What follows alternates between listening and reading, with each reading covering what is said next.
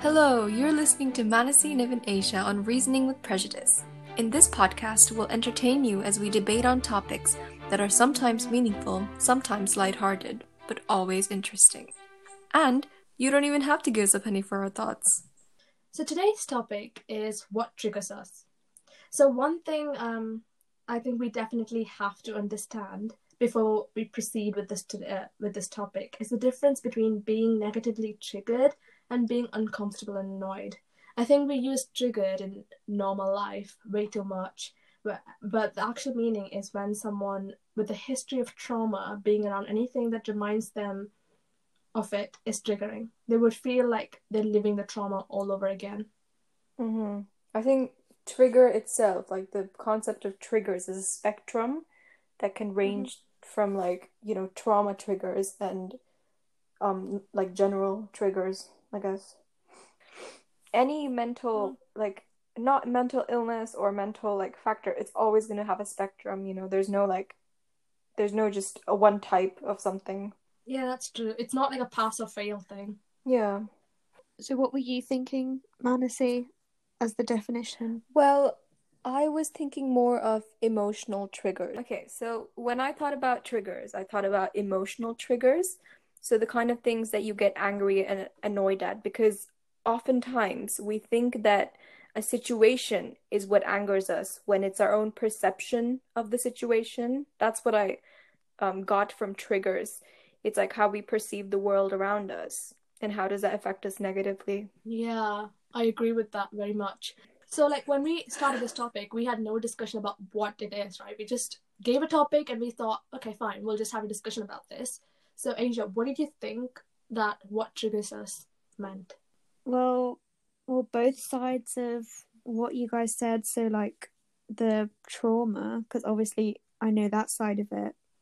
But for me, I haven't really gone through many traumatic experiences. So yeah. I guess I've heard the word more used, I don't know, casually. When someone gets angry or something, then someone just tease them and say, you're just triggered or something, Yeah, but Aisha, you said you weren't triggered. You don't have any traumatic experiences in the past, but I think most of the experiences that happen to you, which are traumatic, you don't consider them to be trauma, maybe? Because you once told me a story about oceans and how you hated swimming, and how as a kid when you were forced to go in there or something, you were you hated it. So now every time you go to the ocean, you just don't like it. Yeah, that's true, but it's more it's not something that makes me remember a traumatic experience. When I see the ocean, it's not the memory that scares me. It's still the fear that scares me. It's not triggering, it's just scary. Yeah. So you had this fear of the ocean for whatever reason, but the traumatic experience that happened to you in the childhood, it did not help the fear. If anything, it might have heightened it because you felt really helpless at that point. Yeah, I think that's true. So if in the future someone forces you to go into the ocean, that would be triggering. Yeah. Even before anything happens, you'd be like, no, this is not going to happen. If you ask me, what triggers me, it's feeling helpless, and when I can't control the situation, that's triggering to the point to when I was bullied, maybe, or when I had to go to a new school where I knew no one. Those feelings are triggered, where panic builds up in my body, kind of. Panic. For example, so there's positive triggers as well. So do you know the park which is near my house? So we celebrated Manasi's birthday there by letting out sky lanterns. So each time I walk across that, every time I remember, what I remember is the sky lanterns. That's a nice positive trigger. The thing with triggers is that you want to do so many things to stop feeling that way. But it's how the trigger affects you. So with me, it just makes me anxious and I kind of shut down and I don't do anything about it. I'm just can this moment just be over kind of thing. Yeah, definitely. That always feels, whenever it loses control I just feel like, oh God, I can't breathe. Like, I just have to stop. Like, I have to go and cry. So how do we cope with this when we feel that way? I don't. Same. Come on, we all have ways of coping. Like you said, I just close up all of my emotions. I try and like stay, I don't know, to myself, and I just shut everyone out and everything. So I'm a person who can easily be distracted. So if I'm spiraling, or if I'm panicking, or if I'm upset about something, the immediate thing I would do is I would watch TV, or I would read a book. Most people might think that I read books. I started reading books because I really wanted to read books. But I started reading books when I was being bullied. And so when I was being bullied, or when I was upset about something, it was an easy escape for me. When I started reading, it's like I'm not focusing on myself anymore. My problems are distant. But sometimes if it's really intense, maybe writing about it even helps. Yeah, I was just going to say that. That's what I do. Like, Aisha, you remember in form, if I like just feel really socially anxious, I just won't talk to anyone. Like when you and Rahul aren't there, I'll just like, I won't join the other group. I'll just sit by myself at our table and like pretend to read a book. And that's like my way of coping, just to avoid the whole social situation altogether.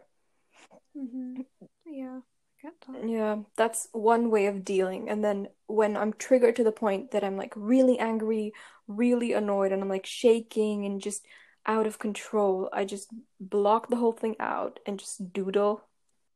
I mean, they're pretty good ones, because no one can help you at that moment but you, because no one can understand what you're going through, no matter how close they are, even if they are parents or your best friends. It reminded me of something Aisha told me. So we do exercise every morning, especially in quarantine, where we try to be healthy. And okay, anyway, so she said that when she has her period, she usually has her cramps. And exercise is a way of when she's focusing on her muscle pain and not on her cramp pain, so it distracts her from the other pain. Moving on to a lighter topic. What annoys you? I have so many of these. This is like my whole thing that I've prepared, right? Okay. So, Niv, you might remember this, right? It was last year, and we went to this lecture. And it was like in this lecture hall, right? And there was so many, well, not so many seats, but you know, like a normal amount of seats. And it was quite like empty, like only the first maybe 10 rows were like taken up. And there was like so much space all around the lecture theatre. And me and you, Niv, we had this row to ourselves because, you know, there weren't many people. This guy came up, walked into the row, and the whole empty row, he sat in the seat that is right next to me. I remember that. I was like, what the hell? Why is he sitting beside me? Oh, mind it, this is before the coronavirus as well. Yeah. And I was like, okay, it's okay if it was like full of people and you had to like not squidge, but you know, like squidge next to me, that's fine. But when you have another option, why would you like take the seat that's next to me and make me feel claustrophobic? Maybe he likes you. I doubt it. And even if he like sitting next to someone in a lecture theatre where you can't talk and you can't do anything, and then he doesn't even say anything at the end, it's like, what was the point then? He just wanted, like, what did he want? Like, I don't know. See, that would be fine with me, but if we're sitting in a row all by ourselves and no one comes and sits with you, that annoys me. Like, you're all by yourself and no one bothers to sit with you. Yeah, actually, that would annoy me as well. What would annoy you? Oh God, I have a person who describes everything that annoys me. Oh yeah. See, all the things Manasi gets annoyed by is embodied in one human being. Like that's the only human part of it, though. Like, just lying, annoying, showing off, faking stuff. Like, ugh, pisses me off. So basically, this guy, right, he was supposed to go to this show in London called, Britain's Got Talent. And he like did this, like he came back and he like made this elaborate story about like how like the whole show and the acts that were there and how he like saw Simon Cowell. I'm pretty sure like Asia was here as well when he did that. And oh, I don't remember because like it's like 2 years back, but I was just talking to my mom and she said that they actually didn't end up going because something happened. I don't remember what happened. Like it got cancelled or something. I mean, they're family friends. Yeah, before, she's a family friend. And I just kept thinking, like, how could you create such an elaborate story about something? It was just crazy. And then when I confronted him about it, he was like, no, we did go. Like, no, this did happen. It's just people like keeping on lying and like pathological liars piss me off, especially when they can hold up such a great facade in front of everyone.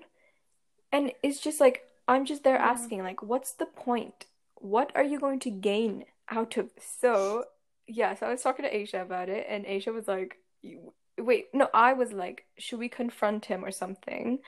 I talked to him about it, and he kind of admitted lying and everything. And then when we were like sitting in a circle, me, Aisha, then like a couple of his friends, and like, yeah, basically we were sitting in a circle, and he like someone asked him about it, like, how was the show? And bear in mind, he hadn't made up any stories to this person, and he kind of, lied that he actually went to it. And I said something that I'm not proud of because, it puts someone in a really uncomfortable position. But I was like, to be fair on Manasy, it was like because it was like a big group, no one really heard what they were saying except for me. What did you say? I was like, I thought you didn't go to it or something because I was like really annoyed. I don't know, it just pisses me off. It's like if you can lie and be like that, why can't I tell the truth and be like, it was a really petty thing to do. But I just said, I thought you didn't go to this, social event. And he looked at me and he was like, just don't. Like he just said like, please stop or just don't or something. I don't remember what he said, but it was like he looked at you. I was like, so sad, like the look in his eyes, and he was like, please. And I was like, oh my God. I know. And I was like, it just makes you think that even though you're getting triggered by this whole like facade he's pulling up, maybe this is his response of getting triggered by something else. It's a cycle. Yeah. And I think I don't like when people lie, but when it's something, I'd rather it be something like that than something, I don't know, something worse. I'd actually prefer it to be different, because lying about something worse is understandable why you'd want to do that. But these kind of lies just worry me. Like, why do you feel the need to, lie about something so futile? Maybe he wants to seem interesting. Maybe his trigger is probably people thinking he's boring. Maybe. Yeah. I mean, I don't feel proud about what I said to him. I think it was mostly how he reacted to what I said to him that made me feel bad. But yeah. Yeah, but I think it was... I know it's like a really bad way to put it, but it's good that you kind of hurt the person who was wrong in the first place to understand you did a mistake, so you wouldn't hurt someone in the future who doesn't deserve it. Yeah. I know it's a really bad way to put it, but... No, that's a good way of putting it, actually. That makes sense. What annoys me is the noise that Manasy makes in the phone. Yeah. Actually, to be fair, like, Manasy, you're not as bad as Rahul. Like, he's the worst. Oh, yes. Rahul's our friend. He's going to be on our podcast next week. Yep. Yeah. Fun times. So yeah, he makes a lot of noises. I guess I'm just like really sensitive to noises, and I just can't take it. Oh my God. God. Like, at this point, because like so many calls have been going on since lockdown, like calls like every day, it's not even the sound that, well, it is the sound that annoys me, but even a little rustle that wouldn't have annoyed me before, it triggers me now because it's like I've conditioned my brain to think that it's like a bad noise and I get pissed off. Ooh, another thing that annoys me is people comparing people. Who's smarter? Who's nicer? Oh God, yes. I'm like, who cares? I mean, we compare like Apple products. We compare Amazon products. We don't compare people. Yeah. Well, I kind of do in my mind. Not people that I care about, but like how you guys are different than the people I don't like that kind of comparison. See, yeah, that's in your head. You kind of have like this ranking system of people, and that keeps changing because you compare them. That's fine, but when you say it out loud, it makes people uncomfortable. Yeah. My grandmom and this we used to have a maid. So the maid's daughter was about the same age as me, and my grandmom would say, "Oh, let's see who gets a higher mark in the next test." And I'm like, "Don't put me in this awkward position." Yeah. Like, you're proud of me, I get it, but I don't want to be in this position. Like, you're putting me in an awkward position. Maybe you're telling I'm better, or maybe she'll end up with a better mark, in which case she'll be better. I just don't want to be compared. You know what else I find annoying? I find my thoughts annoying at times. Like, I'd be thinking about something, and then I think about an embarrassing moment, right? And I hit myself, and then I'm like, don't think about it. And then my brain's like, fight me, and it thinks about more embarrassing moments. Oh my God, yes. Oh my God, I could so relate to that. Yeah. Literally. And I daydream and I think about these embarrassing moments, and I wince outwardly, and Swayze's always looking at me like Niv's gone mad. And once in drama, a couple of years ago in drama class, we were sitting in this massive circle, and I thought about something and I winced very, very much. And the person who was sitting opposite to me was like, "Niv, are you feeling all right?" And I was like, "Oh dear." We actually posed this question about what triggers you to over 2,500 people on one of our Instagram accounts, and we got some responses back. So we'll kind of read them out and talk about it for a bit. So we only picked a few of the responses because there was too many, and we just picked the interesting ones, I guess. Sorry to everyone else. Gracie Molly has said, "When I have no motivation to revise and I know I need to." Yes, that's annoying. Like, you know you're supposed to do something, but you just can't bring yourself to do it.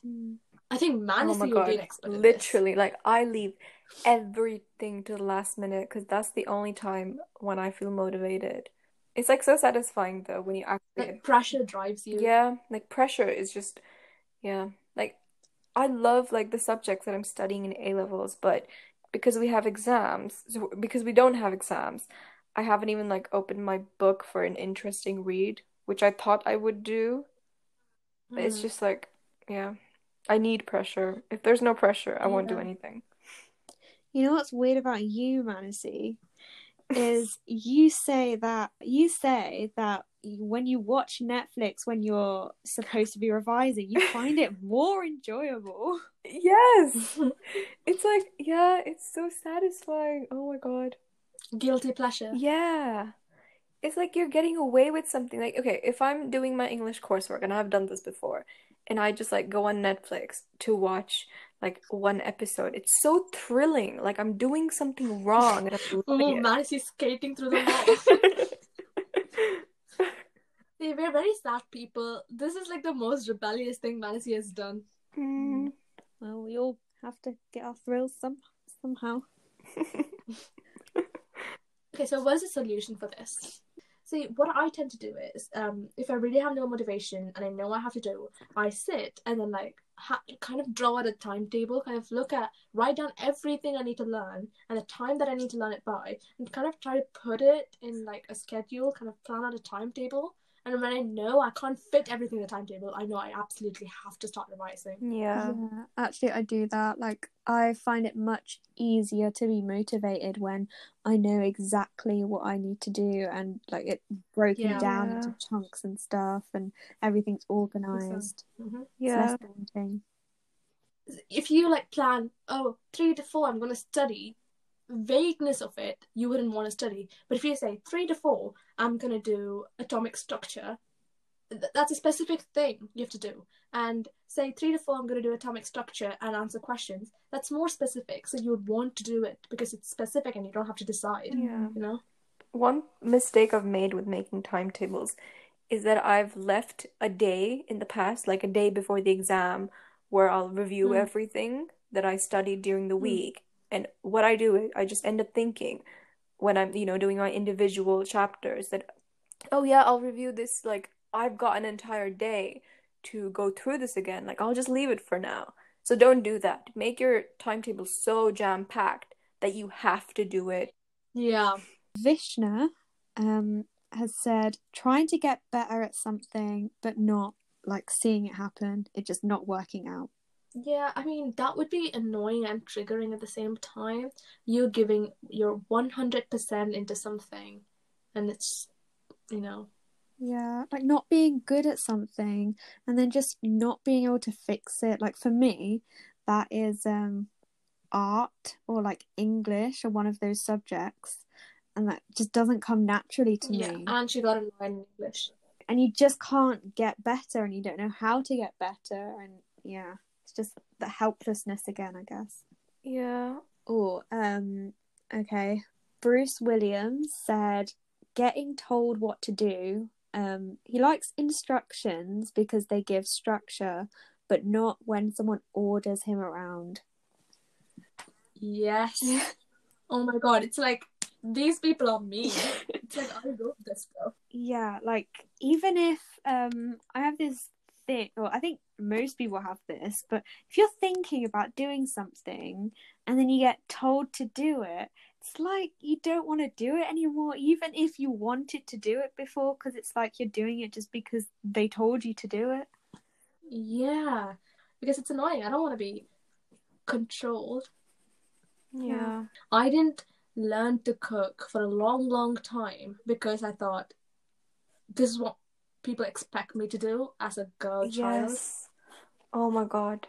Literally, like basically my relatives that my mom knows, they always say that, oh yeah, she's like such a good cook, like she's so helpful to you, and it must be so nice to like have your daughter cook stuff. And it's such a stereotypical thing to say, and it kind of makes me feel like I don't want to like fit this stereotypical mold of a girl sometimes, and it's scary. I mean, they might not have meant it. Yeah. They might not have meant it, but you just automatically you think, oh my god, it's because no, but some of them do mean it. Some of them do mean it, and it's like it's coming from a gender role like point of view, from their like perspective. But it's scary because cooking is something I genuinely love doing. And I wouldn't expect my brother to do it just because he hates cooking. All he likes to do is eat. But there's other stuff that, women are meant to do, quotation marks, that he does and I don't do. Like he's sensitive and I'm not. It's just annoys me when people just expect you to do stuff. Yeah, same. Like I love cooking. And then I decided after some point, like, if people think that, let them think that. Yeah. It's a life skill at the end of the day. Whether you're a girl or a boy, you need to know how to cook. Yeah. Okay, same person said when people get angry or overreact at minor things, and I'm going to have to disagree with him. Well, I don't know. It could trigger me, I guess. Like, not trigger me, but it could piss me off if someone got annoyed at a simple thing that I thought was simple. But usually I would try and think about it in their perspective, and if they're angry about it, then it's obviously not simple, is it? Yeah, it's big to them. And I disagree with you, Bruce Williams, as well, because I'm usually the person who overreacts at minor things. But I just have to say, what's minor to you is not minor to me. And if I have a problem, and I think it's better that I voice it out. Yeah. And when you like label things as overreacting when people are reacting, then that annoys me. That annoys me because it's diminishing your feelings, and it's also discouraging further communication because you get scared that people are annoyed that you voiced what was troubling you. And even if it is small, like I would want, I think, all my friends and family to tell me if that like something was troubling them, and I don't want them to ever think that I would get annoyed that they were quote overreacting. I get that, but like there's different types of overreacting, and I feel like all of us have quite secure relationships. Like, correct me if I'm wrong, like with our families or with our friends. Like, we're secure enough to know that the person is coming from a certain place. But like overreacting could also be like, you know, a spouse coming home and then you telling them something that pisses them off and them like throwing a plate across the room or like doing something that is toxic. I think that would piss me off, like overreacting at the most like little things. And that is also like overreacting in a way. Like out of proportion reactions that may hurt the person in front of you emotionally. And those kind of toxic relationships, I think like you can talk about it all you want, and you know, you can talk about what the reaction was and stuff, but sometimes you just need to get out of them. So like overreacting within reason is acceptable. But then that's just reacting, isn't it? No, because sometimes it is like a simple thing and you can see that like when you kind of take a step back and in hindsight, but at the moment you are reacting how you feel is like right to you, even though in reality it is overreacting. I might regret it after a few days, and even if it is because of my period, even if it is because I've been PMSing, like try to understand that I'm not being myself right then. I think your personality when you are PMSing though, or whenever you're stressed or anything, that is part of your personality. Like you're probably stressed more than you are happy. Like even if it's a little bit, you're always partly stressed. So that is part of your personality. Okay, moving on. Getting asked obvious questions like, are you eating when I'm eating?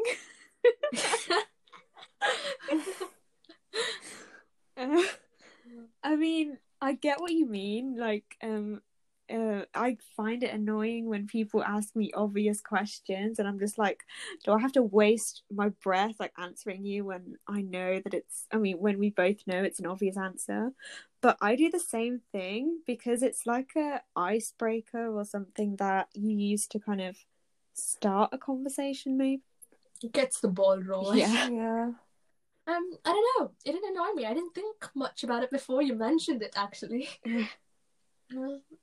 Now I think I can't unsee it next time someone does it.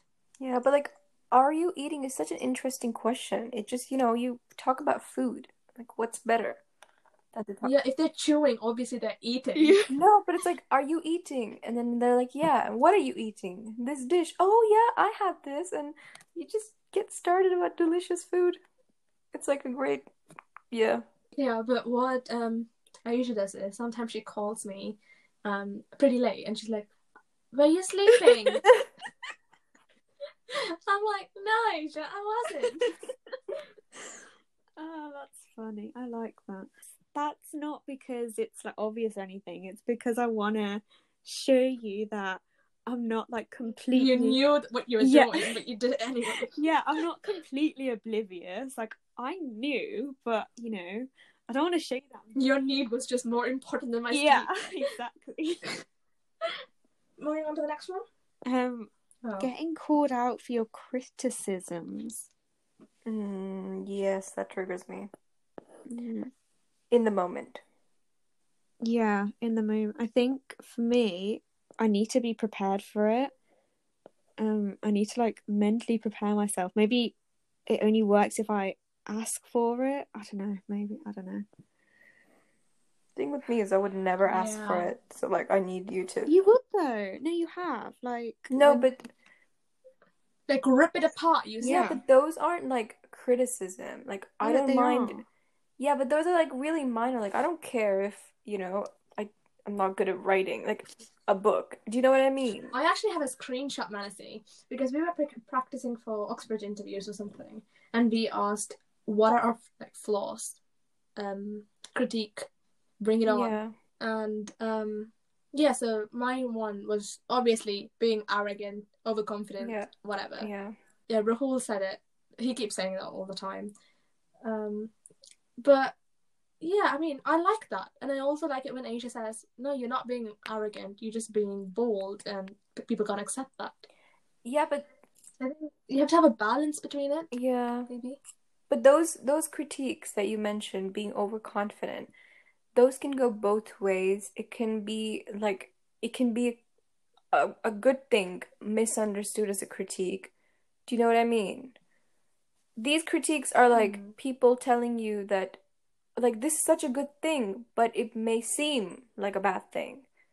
And that isn't always damaging to hear. But critiques, it sometimes it riles me up. Like, kind of, obviously I don't want to accept my mistakes. I don't want to admit my weaknesses, but I'm not annoyed by it to the extent where I'm triggered. Mina Khan said, when people walk so slowly on the pavement, but they also block it so you can't overtake them. Oh my God, yes. Especially in this lockdown. Like, I don't want to catch COVID, but I kind of want to, you know, walk faster. It's a dilemma. That's a classic one. Even before COVID, like, it would piss me off because everyone has their own different walking pace. And the worst one is where, like, you can't overtake someone without walking faster than you usually would, but they're still in front of you walking slower than you usually would. So you have to kind of make a choice whether to look like an idiot walking really fast to get past them or settle for walking slow and, like, being late. Yeah. I'll just go in front of them and do the exact thing that they're doing to me. And if they try to overtake me, I'll just walk faster. Oh my God, Manasi. That's a good point. Please, Amina Khan, next time this happens to you, please do that. Follow Manasi's example. This is by KP Reedy 3. When people try to warn you how hard medicine is. So when you're applying for something or when you're trying to do something, it's not like you don't see the chance of failure in it. Why people have to remind you, I don't understand. You know, you're being hopeful about something, and the last thing they should do is crush your hopes and confidence. Yeah, and it's also like they're implying that, you know, it's hard, right? You can't deal with that. Another person called Niam Diver. She said, people sharing their incredible scores and saying they're disappointed with it. I'm so sorry, Nia, but I think I'm one of those people because I think it's modesty. I know it's probably not, but when I say my score, and they're like, oh my God, it's so good. And then I'm like forced to say, nah, it's actually not that great because I feel like, how would I react to it? Yeah, you can't say, yeah, I'm amazing, I'm so smart. Like, you can't say that. I mean, I do say it to my closest friends, right? But not to people I don't know. Yeah. But also another thing is that people have their own standards of themselves. Yes. And it's like, if someone got a grade and then someone else is saying, that's so good, like, why are you upset about that? It makes them feel bad about wanting to achieve higher. But I agree with you in the sense that after our GCSE results, some people posted their scores, their amazing scores, on their story and said, could have done better. When people have failed, that's not cool. Yeah. I mean, that again is the same thing, isn't it? No, it's not, because there's no need for you to go on social media, make a post just to say you're not happy with it. Is it evolutionarily advantageous to have triggers? Depends what you mean by triggers. Well, no, yeah, it is, because it's like a fear. Yeah, it is kind of a fear, and you like, evolutionary speaking, you should only be scared of the things that are bad. So like I heard this story about in the ancient times when a parent's child would die of, I don't know, starvation or get eaten by an animal, it would like hurt them so much, like so it caused them so much emotional pain that they lost their child, and that was caused so that it would never happen again, and they can carry on breeding and their line, like humans won't be extinct. Yeah, so the brain links what is considered to be dangerous to judge how to react and maybe alerting the fight or flight response. Yeah. Triggering is basically that, right? Mm-hmm. But I think there's like certain sounds which is supposed to kind of trigger you. So there's this thing, right? There's a YouTube channel called the Infographics Show. I love their channel. It's basically they give scientific explanation to most of the things. So they said in one of their episodes, they were talking about how sounds can be triggering and how it'll be helpful. During the Vietnam War, the American military used something called the Operation Wandering Soul, which is basically like they used recordings of or manipulated ghost noises or sounds to scare the Vietnamese soldiers, because the Vietnamese culture believed in ghosts, and the troop were really scared and they didn't want to fight. And is this right? Because emotionally triggering people, is this right? Is it morally right? No, it's not right. Yeah, but how isn't it better than actually shooting at them and killing them? Well, what's your question? Is it right, or is it like, are you comparing it to something? Is it right? Like during war, during the Vietnamese War, the American soldiers kind of manipulated the Vietnamese soldiers' triggers and used it against them. Well, the whole concept of war, I don't feel is right, so I guess that isn't right. Yeah, you can't comment on something that you just disagree with as a whole. Yeah, I guess that's true, but it's psychological torture to some extent, but I think it might be better than killing them. It's the lesser of the two evils. Is it though? But I guess it depends on the person, like how much they're affected by it. I can't generalize. Wait, what sound did they give? Ghost sounds. I actually have a recording of that. Let me just play it. No thanks. That's scary. I think in war, emotional distress, it may be more damaging than physical distress. Like we did this whole thing in, English literature. Like we've studied poems written by actual soldiers, and physical, like mental trauma always stood out. Like you're being haunted by those memories again and again and again, while physical trauma wasn't really top on that list. Like looking at physical trauma was on top of that list, but not physical trauma itself, because that passes. Loud bangs, like car crashes, gunshots. Yeah. It's helpful in the sense like it triggers you and you jump out of the way, or you attempt to anyway. Can you grow out of triggers? Triggers are kind of like phobias, fears even. So can you grow out of it? Yeah, because the whole concept behind phobias is that they were created by association.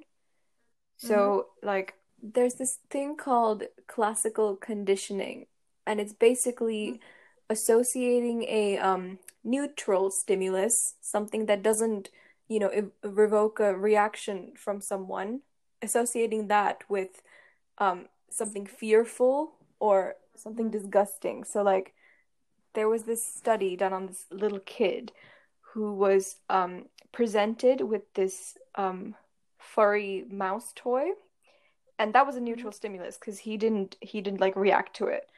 But then the researcher presented that mouse toy with a loud bang at the same time, and he repeated this action a couple of times. And the next time the boy saw something furry or something that looked like a mouse, he would start crying. So because phobias are like a response that is learned from past experience, then you can kind of disassociate things as well. Like you take a trigger and learn to associate it something with something positive. Yeah. I mean, yeah. So I used to, when people looked at me, that really triggered me. So I couldn't do public speaking, but I didn't want that to be a weakness. So I guess I kept doing it, and now I barely notice it. Yeah. I'm like, if people judge me, they judge me. Like, I can't do anything about it. I think by practice, you might like. No, I'm not generalizing it. I'm not saying intense phobias and triggers can be cured. It could be, but I'm not sure. It depends on every person. For me, my experience showed it can. Yeah. They generally can if done in the right way. Depends from person to person. Yeah. I guess when you push yourself to do things that are way outside your comfort zone, you kind of expand your comfort zone. Yeah. Yeah, in this book called Divergent by Veronica Roth, you know how Four keeps going into his fear landscape. So fear landscape is when you get injected into a serum and you start hallucinating and you start going through your fear landscape, which embodies all your fears.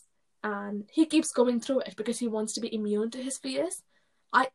Maybe you don't ever get to a point where you're completely immune to it, but you might get closer to it.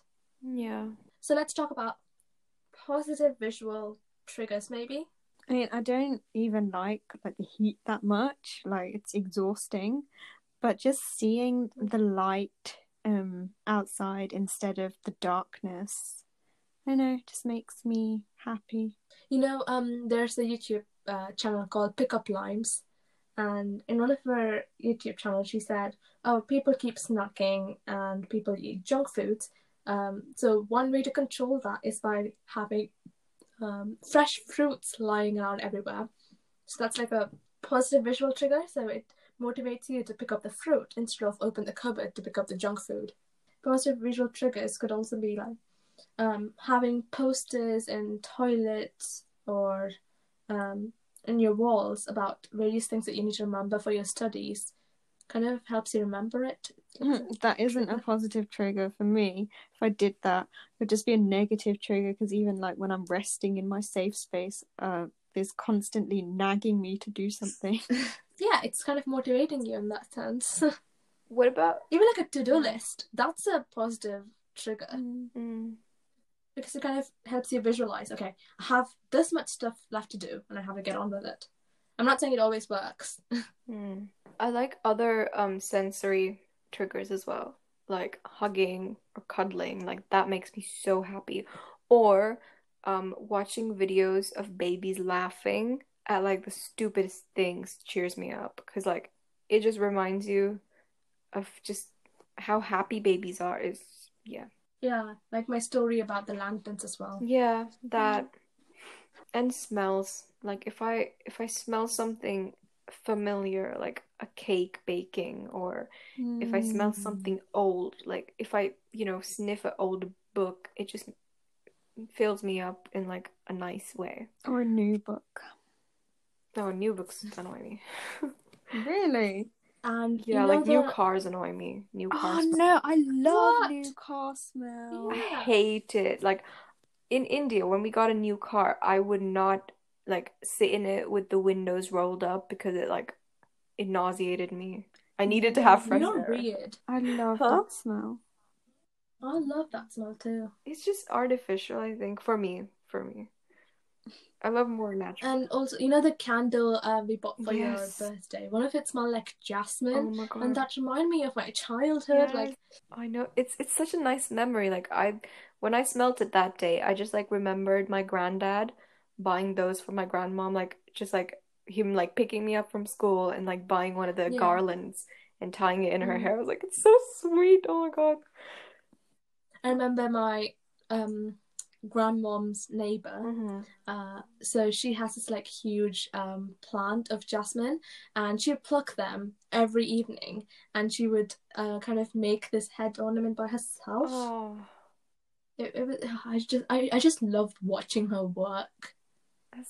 It's so cute how like these little triggers can just remind you of like the most amazing things. See, now that's a good note to end it on. Yeah. Okay, thanks for listening. You can follow us at Reasoning with Prejudice on Instagram. You can also listen to us via Apple Podcasts, Spotify, YouTube, Google Podcasts, Stitcher, Red Circle. Tune in for our next episode, which is on Are We Heading Towards an Age of Autarky? We discuss whether the whole world is heading toward a state of economic independence and self-sufficiency. In some ways, autarky is every country's dream, but with the current COVID situation, would we be forced to go into this? And we're also excited to have our second guest speaker. You have been listening to Reasoning with Prejudice with Asia, Manasi, and Niv. And that's a wrap. Yeah, that's good. Yeah.